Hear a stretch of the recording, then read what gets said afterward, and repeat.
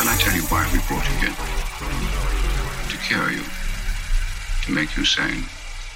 And please remember that during our conversation, I have it in my power to inflict pain on you at any time. And in whatever degree I choose. You know perfectly well what is the matter with you. You've known it for years, though you fought against the knowledge. You are mentally deranged. You suffer from a defective memory. You never tried to cure yourself because you did not choose to. It was a small effort of will which you were not ready to make.